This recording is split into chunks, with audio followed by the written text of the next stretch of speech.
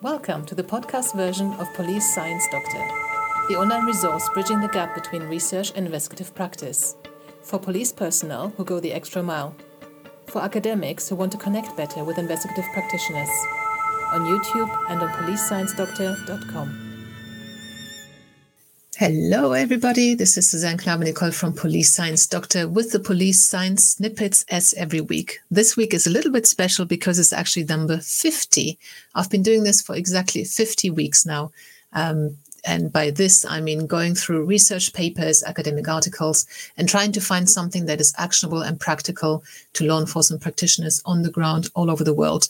So every week I send out 3 of these police science snippets that I think are relevant and actionable. I send them out to subscribers to the Police Science Doctor email list, and everybody can join for free. And you will get these snippets directly into your inbox every Tuesday. And then when I can, I also do a live like this, where I then speak on social media about what these snippets are and what they actually mean. So the snippets for this week are, the first one is police presence and crime. There are significant crime preventative effects of focused police actions, which show strongest effects when focused on certain areas, times or types of crimes. Police presence has the most crime reduction effects on offenses related to motor theft, property, violence, and guns. It also reduces calls for service and improves traffic behavior. So obviously this has got a lot to do with hotspots policing, identifying where the hotspots of crimes or hotspots for crime harm are, and making sure that patrols are there. But this is also talking about the number and reduction of calls for service and traffic behavior improvement, which shouldn't be a surprise, but is a positive effect. So obviously we need to work out where police officers should be deployed. They shouldn't just be patrolling randomly.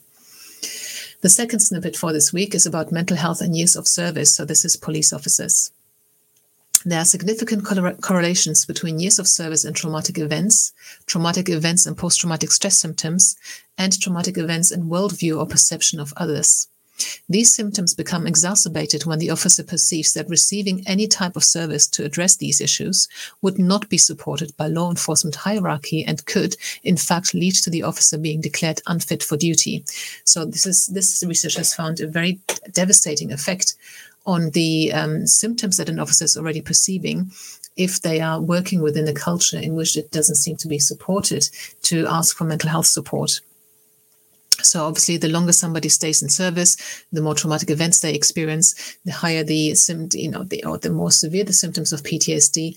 And also, if they're working in an organization where they feel that you could get penalized in terms of how you're seen by others and your future career prospects, that actually has a very negative effect on the symptoms as well on top of that. The third and final snippet for this week is about victimization and knife carrying. So worry about victimization does not predict weapon carrying, but experience of violence does. So, we may have thought that young people carry knives because they're worried that something might happen to them, but it's actually already based on having been a victim. Distrust of police and peer criminality are also important precursors to weapon carrying. At least over longer periods, weapon carrying is a product of experience of violence and criminogenic factors rather than a response to concern about victimization.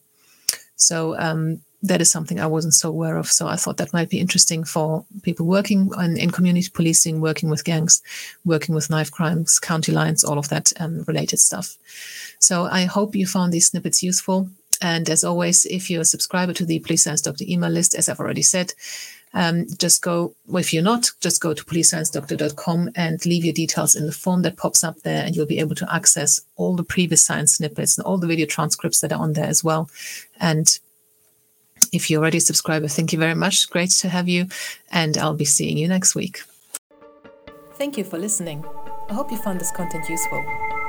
You can get access to each episode's transcript with key learning points, timestamps, and references if you get yourself onto my mailing list.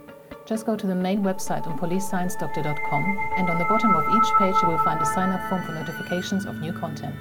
Just enter your first name, your preferred email address, and the type of organization you work for. You will not get any spam. This is just for me to let you know about new content and for you to get access to all the transcripts.